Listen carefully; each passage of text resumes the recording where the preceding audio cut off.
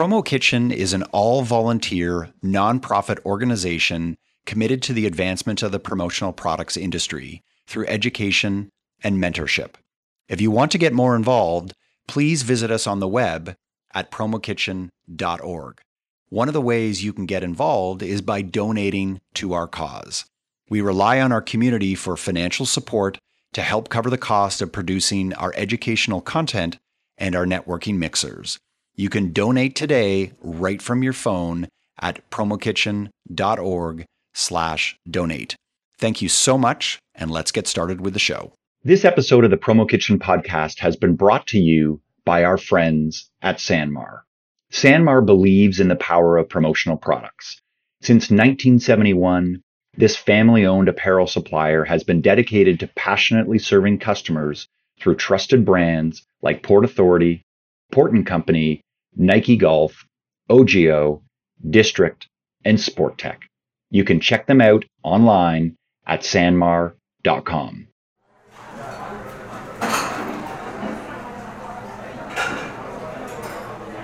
Hello, everyone, and welcome to the Promo Kitchen podcast. We are a community-inspired conversation featuring boundary pushers, rabble-rousers, freaks, and geeks who are looking to shake up the $20 billion promotional products industry. My name is Mark Graham, co-founder of commonsku, and joining me today is fellow chef and longtime collaborator Danny Rosen, co-president of Brand Fuel. In today's episode, we take a hard look at one of the most prominent yet controversial tools used to source promotional products today, the RFP, commonly known as the request for proposal. Like them or hate them, RFPs now define how many end clients source promotional products. At their best, RFPs create a level playing field where the best distributor wins the business. At their worst, they serve as a way for end clients to slice distributor margins to the bone. In my nearly 20 years in the industry, I have not run into a distributor that doesn't have a strong opinion about the RFP one way or the other. As RFPs create so much confusion for distributors, we wanted to dedicate this episode to uncovering why RFPs exist and how to manage them effectively. To help us with this, we wanted to talk to someone who has written countless RFPs and counseled end clients on how to negotiate with their vendors. Please let me introduce Tom Beatty. Tom is the founder and CEO of Insight Sourcing Group and SpendHQ. His company works across all industries to provide targeted cost optimization and procurement-related services. Their end deliverables are measurable cost reduction and performance improvement. Tom previously worked for Deloitte Consulting and Procurian, now owned by Accenture. His client roster includes Univision, Johnson Controls, Lululemon, LPL Financial, to name a few. Needless to say, Tom brings a fabulous perspective for those of us looking to understand how buyers think. To provide some industry context, Steve Pons, National Sales Director at Staples Canada, joins us to talk about how he approaches RFPs from the distributor perspective. Steve is a longtime friend of mine and a past contributor to the Promo Kitchen blog. We are in for a treat today. Tom and Steve, welcome to the podcast. Thanks. Great to be here. Hey, thanks a lot. There you go. Okay, enough of my blabbing. Let's get on to you guys. So I'm going to start with Tom. Tom, can you tell me about some of the types of services you provide for your clients? Yeah, absolutely. We're a boutique management consulting firm, and our focus is exclusively on procurement. So we're probably the largest pure play sourcing and procurement services firm in North America when it comes to boutique consulting firms. So the majority of what we do is strategic sourcing. We've done over 4,000 RFP type projects across all sorts of materials and products. So we don't specialize in promotional products, but we certainly have done plenty of work to help our clients put in place trusted vendor relationships in that space. We've done everything from recently we sourced $150 million worth of disposable gloves, and we sourced chicken and desserts for theme parks, just to name a few. In addition, we have a technology business called SpendHQ that's focused on procurement data analytics. We also have an energy management business that's focused on procurement related to energy spend and also optimization of energy. So it gets into green areas like solar panel projects and lighting retrofits and things like that. And then finally, we have a GPO business or group purchasing organization where we have common spend in areas like office supplies and office equipment and so forth, where we've aggregated the spend of our clients into a single contract that everybody buys off of. Got it. And how do companies in your space get paid? Well, it varies. As I said, we've done 4,000 projects, and in the first 1,000 or so, about half our projects were on a contingency basis where we were paid a percentage of savings. Typically, we would get a retainer up front, which was a little bit unique. A lot of our competitors didn't do that, but we felt it was a little more professional. Or we get paid by the hour. Since then, we've evolved and we have so much data that what we've discovered is it makes more sense for both the client and for us to just pay us for our time with a guaranteed minimum outcome. And so we do today, probably our last 1,000 projects, probably 85% of them have just been traditional consulting fees. But we do some pretty interesting things where we'll sometimes be paid a percentage of savings. Sometimes we're paid based on achieving certain goals and objectives and so forth. So it can get a little bit creative. I would say we probably right now are operating under about 7 different models at any one time. Right. And it's always very helpful to understand that in terms of what ultimately determines a job well done. And it's interesting to see that in some cases it's paid by the hour, and in other cases it's paid as a percentage of what it is that you generate from a cost savings perspective to your clients. I've got one more here, and then I want to turn it over to Danny for a second. What are the biggest opportunities for cost savings that you see with the companies that you consult for? Yeah, Mark, this is probably a good opportunity to take a step back and explain the way we approach clients, kind of the standard playbook, if you will. And then I can quickly hit some of those areas. And essentially, we go into companies and our message is around optimizing their procurement spend. That's both in terms of cost and quality. However, the truth of the matter is, and I know you've always suspected it, most clients primarily hire us because they're mostly interested in cost optimization. And so we go in and we do a spend analysis where we look at everything the company spends money on other than payroll. And then we create what's called a sort of a categorized view of the spend. We call it the spend stack. So, for example, one layer of the stack might be promotional product spend, one might be office supplies, one might be metal or whatever it is that they happen to use. And so we look at all of those different categories and we try to develop a strategy for optimizing the ones that are most compelling and the most attractive. Okay. And over time, there's certain ones that tend to rise to the top. And so things like telecommunications, transportation, any kind of supplies like MRO, production supplies or office supplies tend to be fairly attractive early on. Temp labor tends to be fairly attractive. For a lot of companies, promotional product spend is so fragmented, it's so hard to get at in the data that it doesn't always rise to the top as an early area. However, these days, procurement's become so ubiquitous. We're getting involved in everything. We've sourced, for example, legal services recently, for multiple clients. And so all the marketing related categories tend to be viable considerations. As we're putting together a list of potential areas to essentially address, there may be 120, 130 categories, and we might recommend a client 20 or 30 of them for an initial approach. Right. And then just to jump in there with a quick question for clarification, when you talk about a category that is of interest to you, is that usually determined by the size of that particular GL account or that amount that they're spending on? Yeah, that's a great question. And one just kind of quick comment. Generally, we're not looking at the GL accounts. That's the whole purpose of Spend HQ is the data in the GL codes tend to be budget oriented. Okay. They tend to not reflect the way the supply market is organized. So different parts of a company may use promotional products and it would hit their relevant GL budget area issues, but it wouldn't be consolidated. So we take all that data out and we reorient it based on the way the supply market is organized. So we'd actually create a category of perhaps marketing and a subcategory of promotional products. Got it. Yeah. But anyway, the way it rises to the top is once we get it into that form, there could be tremendous vendor fragmentation. So for example, somebody might be using 25, 30 different vendors for promotional products across their organization. And that clearly suggests an opportunity for consolidation, not only for cost savings, but also for better management of the program. I can give you some examples later, if you like, of what I've seen programs gone wildly awry. We've got some pretty funny stories about that. But that's just one of the elements. Another element is we do interviews after we have the data to go ask people, hey, how did you establish your relationship with your promotional products vendor? And often we'll hear, well, we've worked with them for 20 years. We've never really taken it out for bid. Or we might hear, well, every year we take it out to bid and these are the 2 people we go to. And, there's a lot of kind of conceptual depth we can get into if you'd like to, as to why we can identify something as an opportunity based simply on a 5-minute conversation.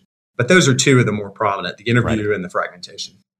Yeah. Well, let's definitely earmark that and we can get into that later because I think that our listeners would be super interested to understand how you, as representing a procurement mindset, thinks about that.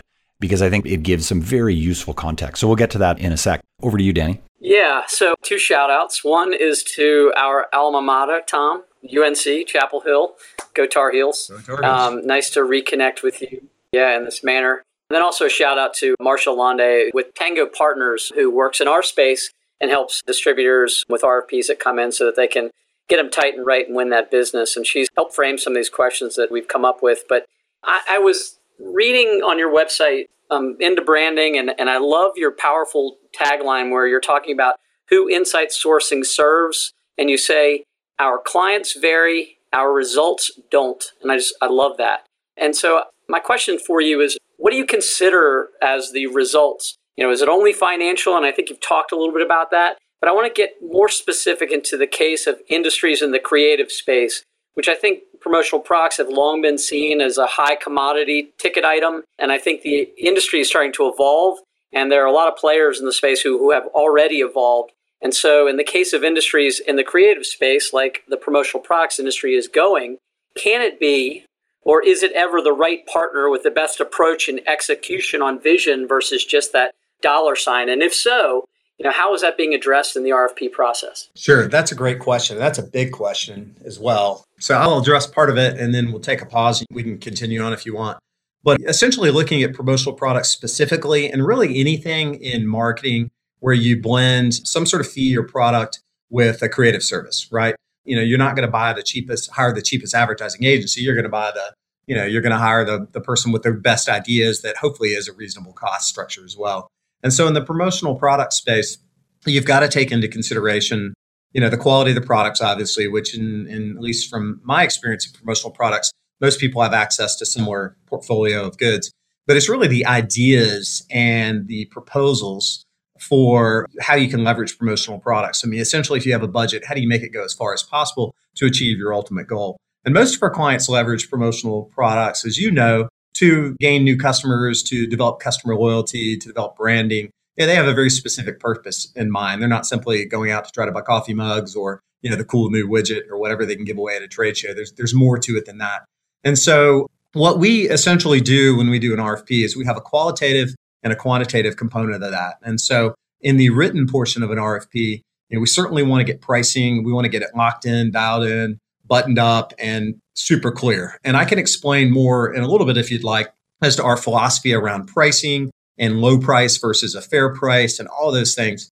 We could go into great depth about. But the qualitative side, part of it is about your company and your ability to execute. We have a lot of companies that are national or global, and distribution becomes a big deal, and salespeople aren't the best planners, and they may need their promotional products the next day. And so the location of your fulfillment operations and your ability to kit things together, all those become highly relevant and important for certain clients. And our job is to figure out specifically what the requirements are for the client and ask those, right? So that's kind of the blocking and tackling of the non-price side. But beyond that are the intangibles, and that's the creative side. That is, Danny, you're going to come in and you're going to bring me an idea so that I don't look just like everybody else at the trade show, right? I don't have last year's cool product and, the Yeti mug or whatever, I guess was last year's.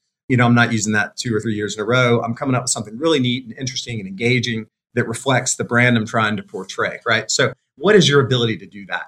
And so as part of an RFP process, we almost always have vendor presentations. So after we get the bids, essentially a down selection is made largely based on either the relationship the vendor already has with the client, our knowledge of the vendor that makes us think that they could be a good fit, or what you put into the RFP response based on price and based on the qualitative stuff. And then that vendor presentation becomes very, very critical and important. And every RFP process you have may not include this component, but every really good one should include this component. And so the way we would do it is, let's say a brand fuel is coming in to present to one of our clients. We would send you a list that says, here's what we want you to cover. Here's essentially a script. And specific to brand fuel, here's 3 concerns we have about your proposal and about your business, or perhaps the company had an experience with you in the past and they want you to address certain issues. We would coach you as much as possible to position you to be as helpful as you can be to our client. But in there is an opportunity for you to really demonstrate how you've got the creative capacity to make an impact on our business. So if I spend $1 with you, I may get that coffee mug a little cheaper, but I'm going to get a lot cooler product, if you will, that is going to differentiate me. And that's worth a lot. So I'll pause there to see if that addresses your question.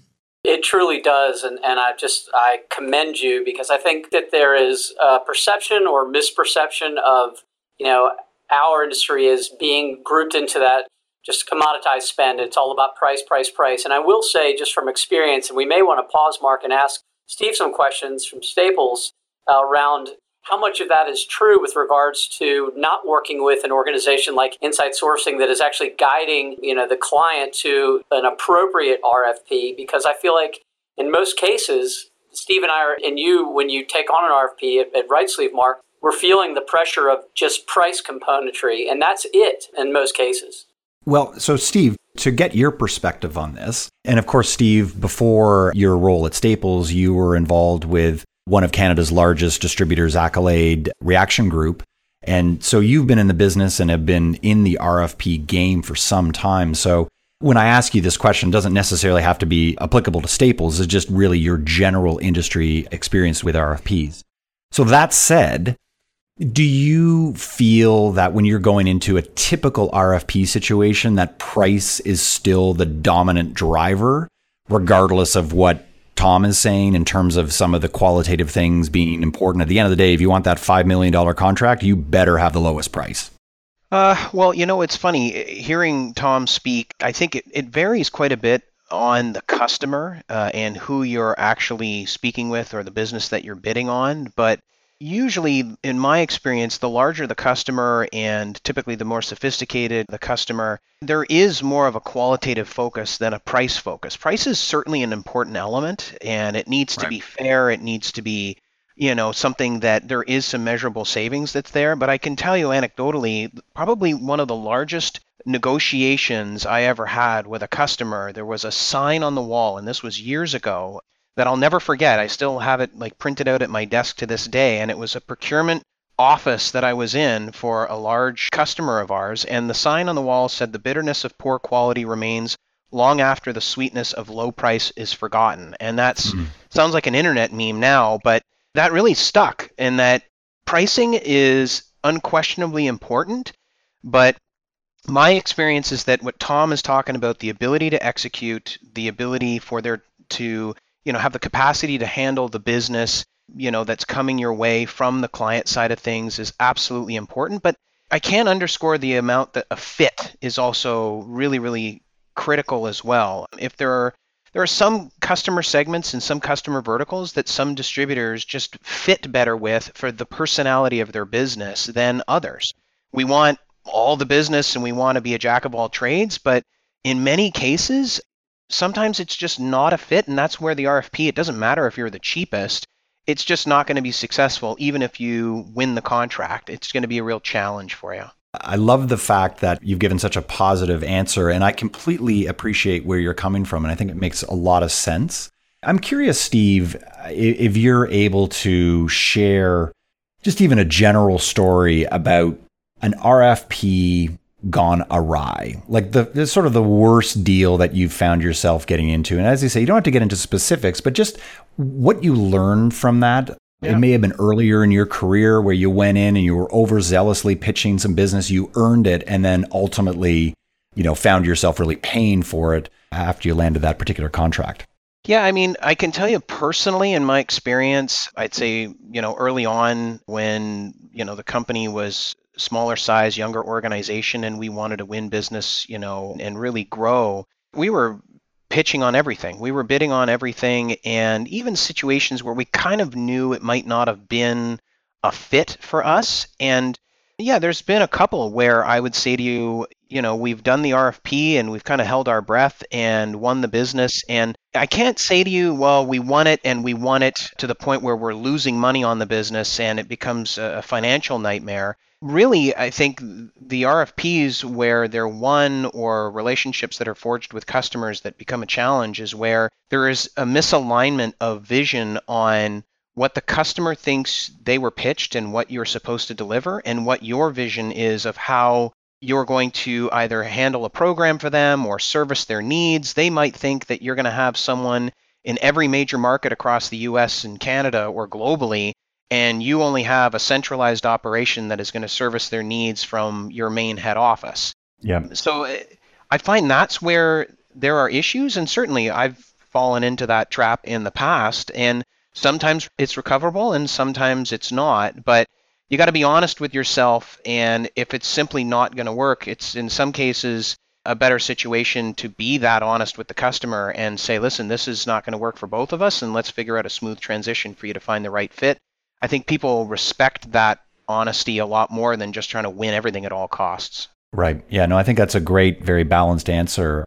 I've got a question I actually love to get each of your perspectives on. So, Danny, of course, your perspective as president of Brand Fuel, Steve, with your perspective either personally or at Staples, and then, of course, Tom, given your professional perspective as the person who designs a lot of these RFPs. Do you feel that the RFP process today is broken? And if so, why? And what can we do to fix it? And I'm interested in each of your unique perspectives. Tom, I think I know what your answer is going to be, but I want to start with Danny and see what you say. Yeah, I've given some thought to this question. I knew it would come. I think it's probably the thing that just strikes a chord for me most. I have a sense that most of the RFPs that we see, and some of them are really lucrative and some of them are not. We know, like you were saying, Steve, if it's a good fit and all these things that are important for us in terms of the vetting process on our side. But I feel like most of these are pretty boilerplate. I think they ask for facts and figures. They're like, what are your management's bios? You get sort of a questionnaire. What are your clients? Your recent wins and losses, your capability, your strategic approach. I mean, it becomes real buzzwordy. Show me a case history, an example of your work. And it's really sort of plug and play. And in large part, I think that process makes it sort of a beauty contest in a way. And so I'm not bullish on RFPs, although when I listen to you talk, Tom, I get all excited because I think you're doing the right things over there guiding companies. But I think what I'm actually seeing is very different than that. And I think companies who you're working with, Tom, and who contact us directly, they need to find innovators, not commodity brokers. And I think that's really important because, you asked the question, Mark, how do you change from, this commodity mentality if there really is an opportunity to be creative? And how would you blow up the current RFP and make it better? And so I have a few thoughts on that. The first one is, I think having a key question in there or two as relevant to our industry makes a lot of sense. And to me, two key questions would be, one is, how are you going to help grow our business? How are you going to do that? And the second is, how are you going to help us recognize our team? I think those are two core areas that promotional products can help. And I think that allows people to be, or companies to be very creative in addressing that. I think hiring an independent partner like Insight Sourcing that has that in-depth knowledge of the industry and the players in it, I think that will help these companies with their understanding of the candidate's capabilities, and that will take some pressure off of them because they're probably not good at that. I've always thought if companies facilitated like a workshop where it's in person, and I know there's a resource issue here, but a workshop where a candidate's leadership and the day-to-day teams get together and they actually sit in a room and they evaluate how a company might develop strategy and creative work, how they think, how quickly they think, how passionate they might be about their business and that industry. I think you'll find out pretty quickly whether there's a good fit or not. And it's a lot easier to do something like that and figure it out than to do it on paper. And it's just not as a conventional process. And I think doing that, it mirrors how I think we as marketers and promotional products distributors need to go to market. And so it paints a real clear picture, I think, for strengths and weaknesses versus, again, this paper thing. And then the last thing I want to mention is I think it's absurd, completely absurd, that companies do not share budgets. They sort of reverse engineer it. And I think the company's goal should be to determine how much they're going to spend and how much, and Tom, you said this earlier, how much can the vendor, do for that budget? The cat and mouse game that we feel in a lot of these RFP processes where they hope the vendors like slash their prices to come under budget, it just really breaks down, I think, what ultimately is the truth in what they're trying to get. And I don't think they realize that. It's about cost savings and not looking at the bigger picture in terms of what they can get out of it. How can they grow their business and recognize their people? You're full. Yeah. I love it. Steve, why don't you go? And then I want Tom to respond to what each of you guys have had to say because he's got that outside perspective. So Steve, again, what do you feel, if anything, is broken about today's RFP process? What I can certainly echo what Danny's saying. I think for me, the RFP process, there are absolutely some RFPs out there that are boilerplate, that are fairly standardized, and certainly it's evident with some organizations that they're repurposing a different RFP document. It's actually encouraging when you're a distributor or somebody looking at an RFP that there are some questions in it that are, very specific to our industry or very specific to our business, or even in some cases specific to Staples or Brand Fuel, and they've done a bit of research on who they're sending the RFP out to. That really gets to the heart of things. But to me, the rubber meets the road when you get in front of the client, have a conversation, show them who you are, you've got a presentation that you're doing, and really kind of make your case. If you want the business and you think it's a good fit, you tell them why, and you tell them what's compelling about working with your organization versus somebody else. And you get a sense if there's that fit at that time, but the RFP is almost a bit of a, I don't want to say a means to an ends, but it's certainly, in my opinion, it feels like they're making sure there's a competency level that's there, making sure that there is some acceptance of terms and things of that nature that's important to the organization. But beyond that, we're in such a relationship-driven business, and there's so much interaction with the different players at the table. You've got to be face-to-face. You have to have conversations. You have to talk about how you'd handle their business and how you'd, take care of achieving their goals and what they want to do, and also demonstrate that you've done some research on their organization and what's important to them. To me, that's more important than the RFP document itself. But as a process, I think it absolutely can be improved. It's not necessarily completely broken, but certainly there are some organizations that are way better at it than others. Right. Tom, what say you, my friend? Well, I'm the high priest of the procurement church, so I certainly appreciate the RFP and so forth. But just like any religion, there's good practitioners and not so good practitioners.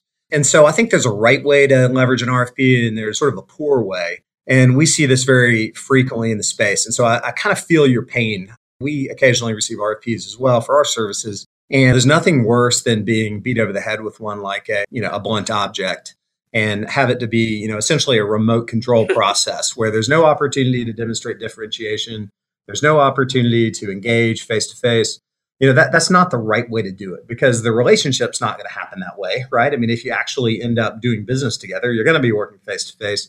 You're going to be engaged. There's going to be gray area. And so you have to allow for, that part of the process. If you don't mind, if we just take a step back, what I'm a huge believer in, kind of to the extent of having seen it work 4,000 times in a row, is the strategic sourcing process. And within the strategic sourcing process, the RFP is a component of that, right? It's not the entire process. There's other pieces on the front end. There's extensive data development and analytics. To your point, Danny, about being able to share a budget, some companies don't share it because they have no idea what it is, and they don't have one, or they don't know their historical spend. And so a lot of the work we do, I'd say 30%, is simply trying to understand what the historical spend looks like, and then trying to match that to what they think they'll do in the future, so that we can develop something to bid on, that's comprehensive and that's clear. And then there's certainly components after the RFP that are extensive, all the way down to contracting and establishing the relationship norms and the way it's going to be measured and managed, right? So those are all pieces of the process. But if you think about what the sourcing process is designed to do, I think most people misinterpret it and misunderstand it. Certainly cost savings is a big deal. Our website says, our results don't vary, and our results typically are measured as a return on investment. So they pay us a fee, they get a return, and often that's in the form of savings. And we certainly market that. We talk about it. It's a big part of our value proposition. It's the reason we're hired, just because people want savings. And that's just the unfortunate reality of business, right? It'd be great if everybody paid us, twice what we normally charge it, and that kind of thing would be awesome. But unfortunately, we're all in this kind of efficient market economy where we have competition and so forth. But in my view, the strategic sourcing process is designed to do a couple of things. One is to find, a good fit, to Steve's point, between the vendor and the client. And that fit has a lot to do with relationship. It has a lot to do with capability matching and mapping. It has a lot to do with level of commitment and competency and all those kind of things. But cost is a significant factor. And there's certain companies that in certain situations are just really well designed to be efficient and to be streamlined and to be, financially a better fit. So for example, you can have a supplier that in one case is able to be really competitive price-wise, and another they're not. So for example, perhaps a company that's based purely on the East Coast, it may be very expensive for you to service the West Coast because you got to ship stuff a really long way. You got to fly out there, and your costs are just out of whack. Your cost model doesn't make sense. So a big part of the sourcing process is trying to map that. Probably a really good example is like in the printing space. If I want to order, you guys print products, so this should resonate. But if I want to order a certain type of brochure or something like that, there's certain people that have the right printing press for whom that's a really efficient job. And so if I want 10,000, that run length is really compelling. I can do it 4 across. I've got, a 4-color press, blah, blah, blah.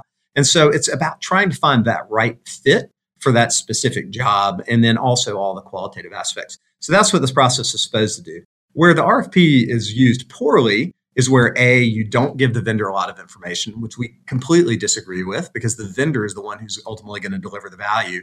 And the less you know, the more you hedge, right? And the less you know, the higher price you need to charge, because you don't know what you're getting into and you don't want to get in a really tough situation. The thing I really hate about RFPs is when they ask you for a massive amount of information. So let's say you send out an RFP to 30 promotional products vendors and it takes, a dozen hours to fill out. I mean, you essentially bring down the GDP of the whole country just to simply get a bunch of information you're not going to read anyway. So that first round of that RFP from our perspective is, what are the minimum information you need simply to get to the next round, not to select a vendor. I just want to know, basically, can you service the West Coast? I mean, do you have customers that look like us? What kind of access do you have to products and so forth? And so then the next round gets deeper and deeper, so that as you're asked to invest more in the process, you have a greater and greater opportunity to actually win the business. You're pre-qualified and all of that. And then when we get together face to face, you've got the opportunity to talk about whatever it is you think differentiates you. So the RFP process is really just a discipline. It's a way of organizing information. And the ideal way is to create a level playing field. Because as much as you hate the RFP, I would bet that you also hate going in to be asked to bid on something where the incumbent has a leg up and you're probably not going to win. And you're probably just giving pricing to beat up the incumbent. And that's the opposite of what we're trying to accomplish. We're trying to create a level playing field. And we spend a lot of time coaching our clients to open their mind to new vendors, because what we see is vendors that are in the same account for years and years get very complacent. They tend to not bring the value add, not bring the creativity, not bring the new ideas. So those are some of my thoughts about the RFP.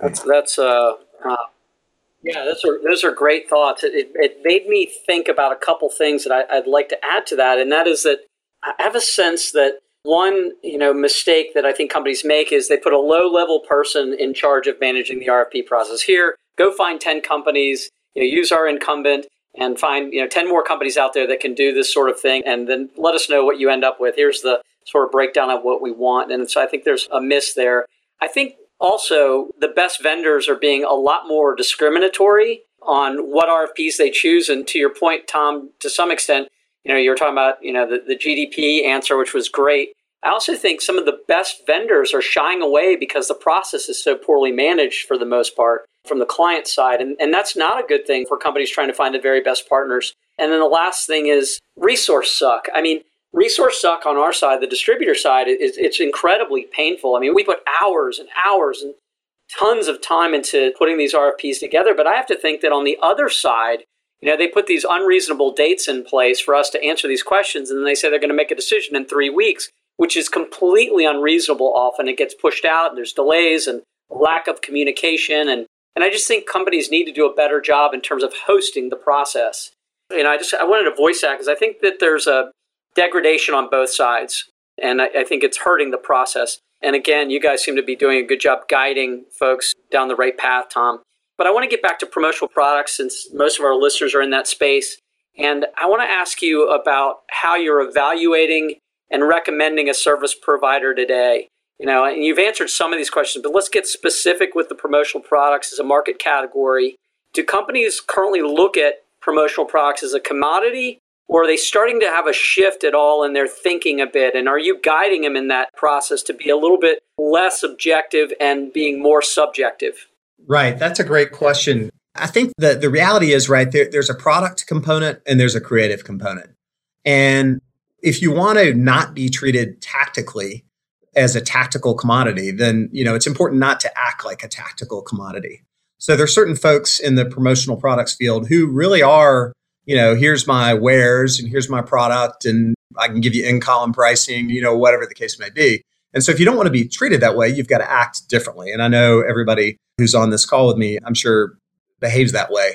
And so what we see though as a risk is when companies begin to view the promotional products as a commodity, they seek to disaggregate the creative component from the actual buy. And so they come to you knowing exactly what they want to get. And then it is a pure commodity. It is a pure bid game. And so I don't know if that fully addresses your question. As far as our point of view, we've had so many experiences. We've had over 4,000 sourcing projects, as I've mentioned before.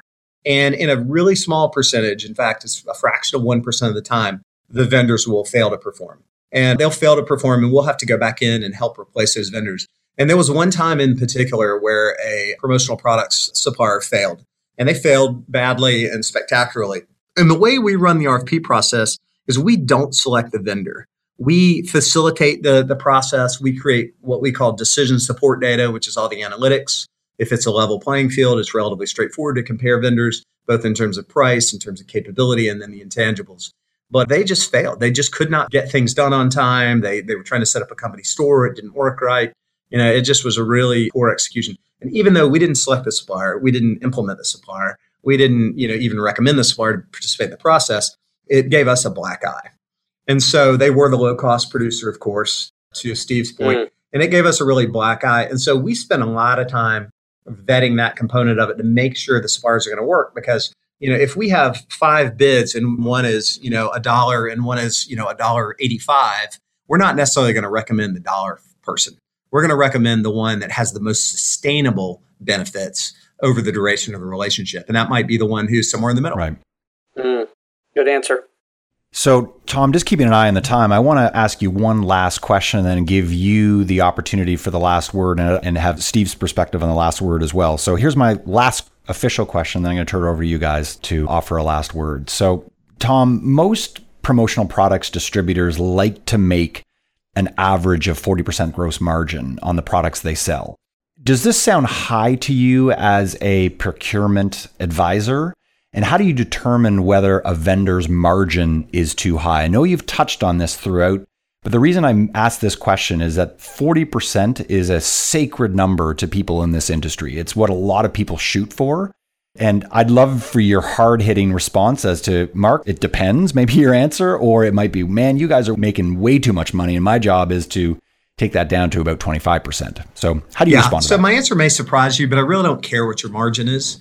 If you are running a highly effective, highly efficient operation, when you say gross margin, I guess what you're saying is, if you're making the assumption that everybody can buy the exact same thing, so you have the same cost and therefore the same margin, then that's a different question, right? But if you're talking about where there's some variability, where there's, some people have higher volumes and you're able to get better deals or whatever the case may be based on the concentration of relationships you have, this may be where I'm getting to the point where I don't fully understand some of the underlying workings of your industry. But I really don't care what margin you make. I care a lot more about the net price delivered to the client as well as the value that you wrap around that price.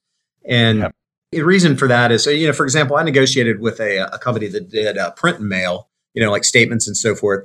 And the guy came in and said, look, we provide value-based pricing. And my answer to him was, that's too bad because this is a market-based pricing exercise, right?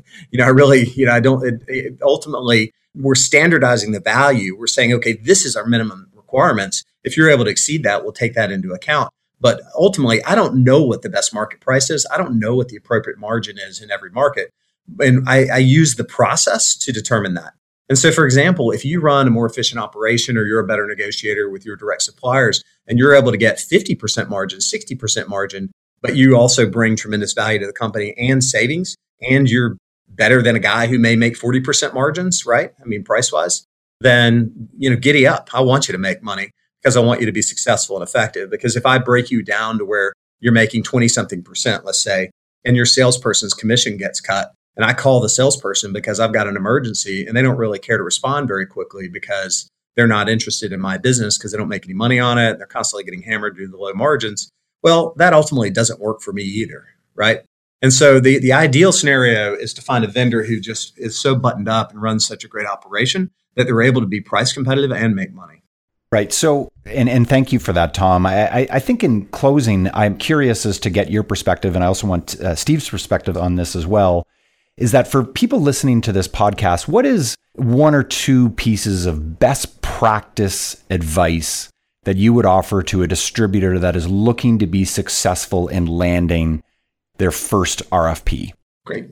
Well, I can take a stab at that first. And I would say biggest thing for me is know who you are, know the value that you bring, and know the value that you bring that is different from other companies that you think you're competing against.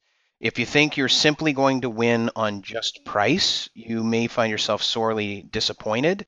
Customers are demanding more and more of distributors all the time. They're thinking of us more like agencies without retainers in many cases. And that's not to say that you need to have a, 200 or 2,000 person operation to service any piece of business that comes your way. But whatever it is that you feel differentiates you and justifies the margins, if it's 40% or anything else that you're comfortable with to run your business, if you know that and that fits with what the client is looking for, then you'll be successful. But don't shy away from that and don't try to be something that you're not.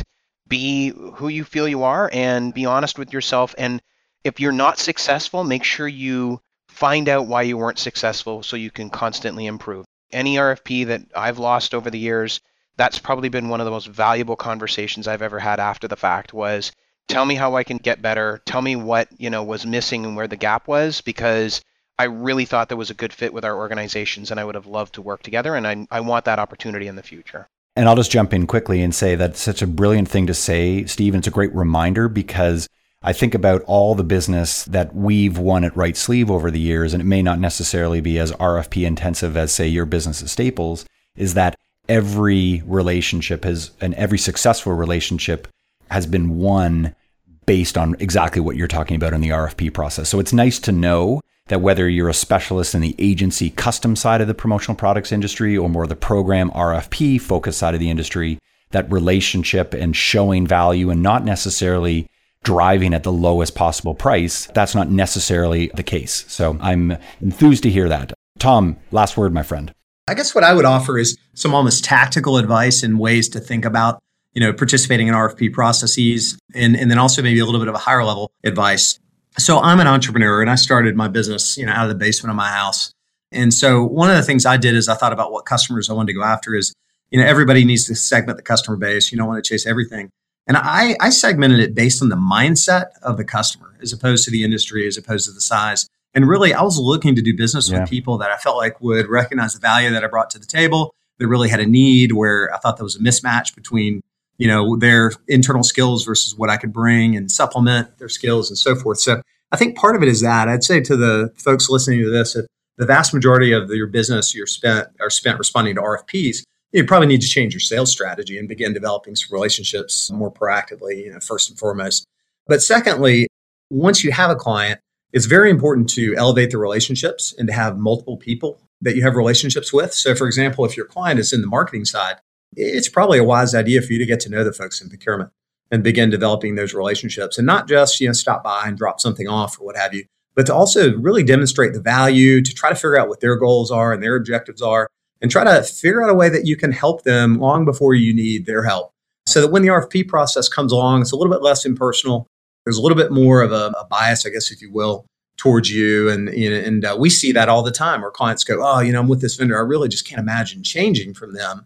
And it's typically because above and beyond service, deep personal relationships, and things like that. If you're going into an RFP where you don't have that relationship, then my advice to you would be to minimize the investment that you make in that first phase or two as much as you can. You got to follow the process, and trying to get out of the process will sometimes get your hand slapped. But do whatever you can to make it to that presentation round, which if somebody's running a good process, you'll have that opportunity, although unfortunately, not everybody runs a good process. But in that presentation round, when you walk into the room, that's where I have been in just hundreds and hundreds of vendor presentations. I've even done a presentation to the sales force at a big vendor that basically was titled, "What They Say About You When You Leave the Room." Because it's kind of unbelievable the way the clients in the room interpret your presentation relative to the way you would like it to be interpreted. So I guess essentially what I would say is when you come into the presentation, you got to come in with your A game. You really got to have it buttoned up. You ought to have it practiced, and you ought to be able to hit a home run. And the thing I see every single time that's not received well is when someone spends most of the time talking about how great their company is and talking about, we call it essentially turning your back on the customer. So turning around with your back to the customer, facing your own organization and describing it and talking about it. And you've got so much experience with your company, right? You certainly have a very different point of view than someone that's just learning about it for the first time. So that conversation ought to be spent, a large portion of it, trying to understand the customer's needs and really mapping your solution into a language that they understand and that they recognize will create value. And then, of course, case studies and references and all those things are really great. So those are the kind of things that we see differentiate. We see that the presentation is a huge pivot point. We're going in, the customer's thinking about going one direction, coming out, they're thinking about somebody totally different. We've seen tons of people stumble, fall down, and do just a terrible job. So those are really critical and important pivot points that we see. Wow. That reminds me of a quote. What is it? Prepare and prevent versus repair and repent, which is just, what you've said. But man, you are doing the Tar Heel Nation proud. Really impressive answer there. And I think I would just add one thing before closing this out. From my perspective at Brand Fuel, we've been doing this for 20 years. I feel like every time we go through an RFP, not every time, but most times, we actually have something where we go through a learning process. We figure out where our gaps are, what things where we're not competitive. If we're able to get the information that Steve was saying, where you do that follow-up, why didn't we get this and how can we do better? I feel like that's a learning process that's critical. And I just, one anecdotal, again, rookie move thing early in the Brand Fuel Lifeline timeline. We didn't know our actual costs when we went into a very large RFP one time. And so the directive here for everybody is know what your costs are. We went in a cost plus 19%. It was an account that we won. And we lost an employee over it because that person just got so stressed out because we didn't have the resources to help that person. And it was so painful for us to go through that, but it was a learning curve thing. And I guess I would just suggest knowing what your costs are, because we really weren't making money on that account once we were paying out the salespeople and all the infrastructure that we had to build for that account. And then the last thing is, I think you need to be incredibly excited about the company you're about to, work with potentially, passionate about their industry, understanding it, wanting to be a part of it. Your whole team is excited about that. And I think that is really, really critical. And so I just want to say that. Tom, you get the last word here, buddy. Great. There's one other thing I'd really like to cover, and that is that it's really important for you as the vendor to understand the perspective of the procurement person and where they're coming from. Because sometimes you may get notified of an RFP, or if you're an incumbent, you may get notified that they're going to bid out your services. And that may just be part of a regular course of business. It may be something that they do every 3 years. It's just a requirement internally. Or maybe they're even dissatisfied with your services. And obviously that would be important to understand. But the other scenario that you may not have as much visibility to is it could be part of something bigger. There could be a major campaign going on behind the scenes to take out costs. And we see this a lot, and it's often triggered by one of several things. So, for example, it may be there's a new CEO or a new CFO who wants to make their mark. It could be that the company has been acquired, particularly by a private equity firm. And for many private equity firms, part of their 100-day plan is to launch a procurement effort, and we do many of those on behalf of private equity firms.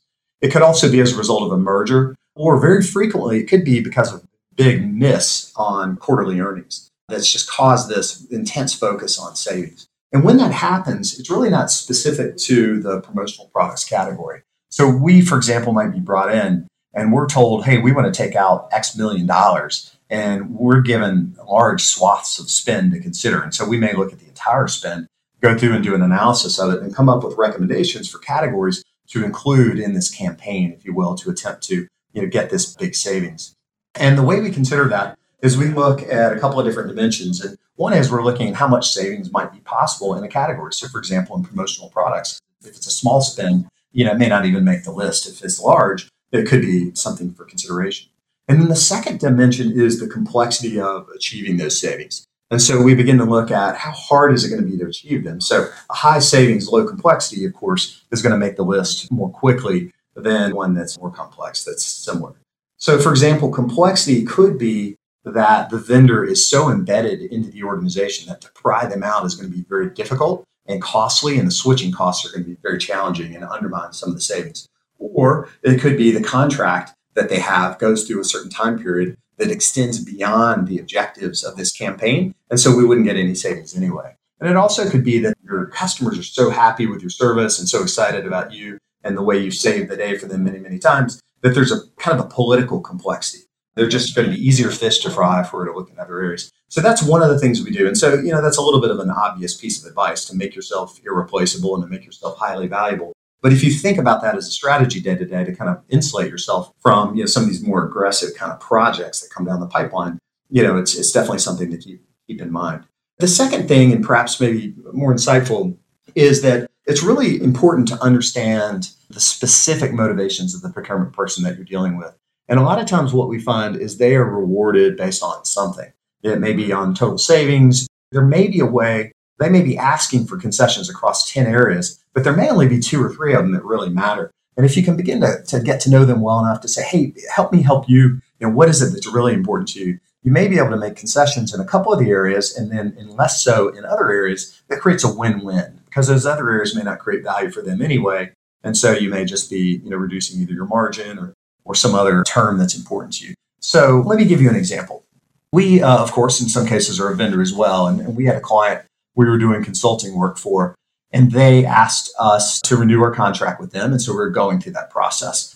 And we'd concluded negotiations, I had thought, and we're about to sign the contract when they come back with one final request to increase our payment terms to 60 days from 30 days. And this was a big, big company. And so I kind of jokingly said, well, look, we're kind of small to be financing your working capital. You'd really prefer not to do that. And we offered 45-day payment terms. And it was a very interesting negotiation, very unusual in that we had a great relationship with them. It was clear we were going to move forward with the project, but they wouldn't yield on the 60-day payment terms. And again, it kind of came out of nowhere. And so what I speculate happened is that the CFO made a pronouncement that all new contracts had to have 60-day payment terms. And that creates a particular pressure on the procurement organization that all of their contracts, have to comply. Otherwise, they're going to not have credibility, when they're asking the IT group to do it. And so suddenly 60-day payment terms became really important, even more important than things that might have been more valuable to them. And so I began to think, how could we help them meet their goals without, hurting our cash flow as significantly as they hoped us to, that we would. And so that particular contract, for example, was a 5-month agreement. It was a fixed fee. And every month we billed them 1/5 of the fee. And we typically had been billing it at the end of the month and gave them 30-day payment terms. But the contract wasn't specific about when we billed it. It just said we billed them 5 times over 5 months. And so I proposed, why don't we bill you on the 15th of each month?